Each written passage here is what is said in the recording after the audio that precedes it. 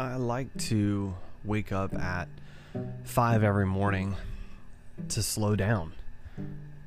It might seem counterintuitive. A lot of people wake up to jumpstart their day or to really get the day moving fast, get stuff out of the way before people wake up. And I guess that's part of it. But in reality, for me, waking up early slows me down. It allows me to take my time to work out.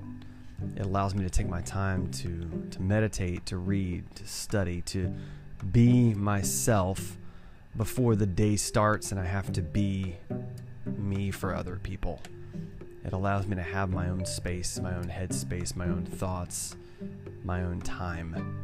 It allows me to slow down. And honestly, it does allow me to start my day before people are demanding things of me.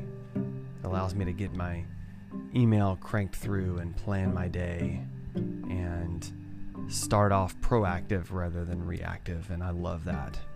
So getting up early it really makes a gigantic impact on everything that I do, and it helps me to slow down.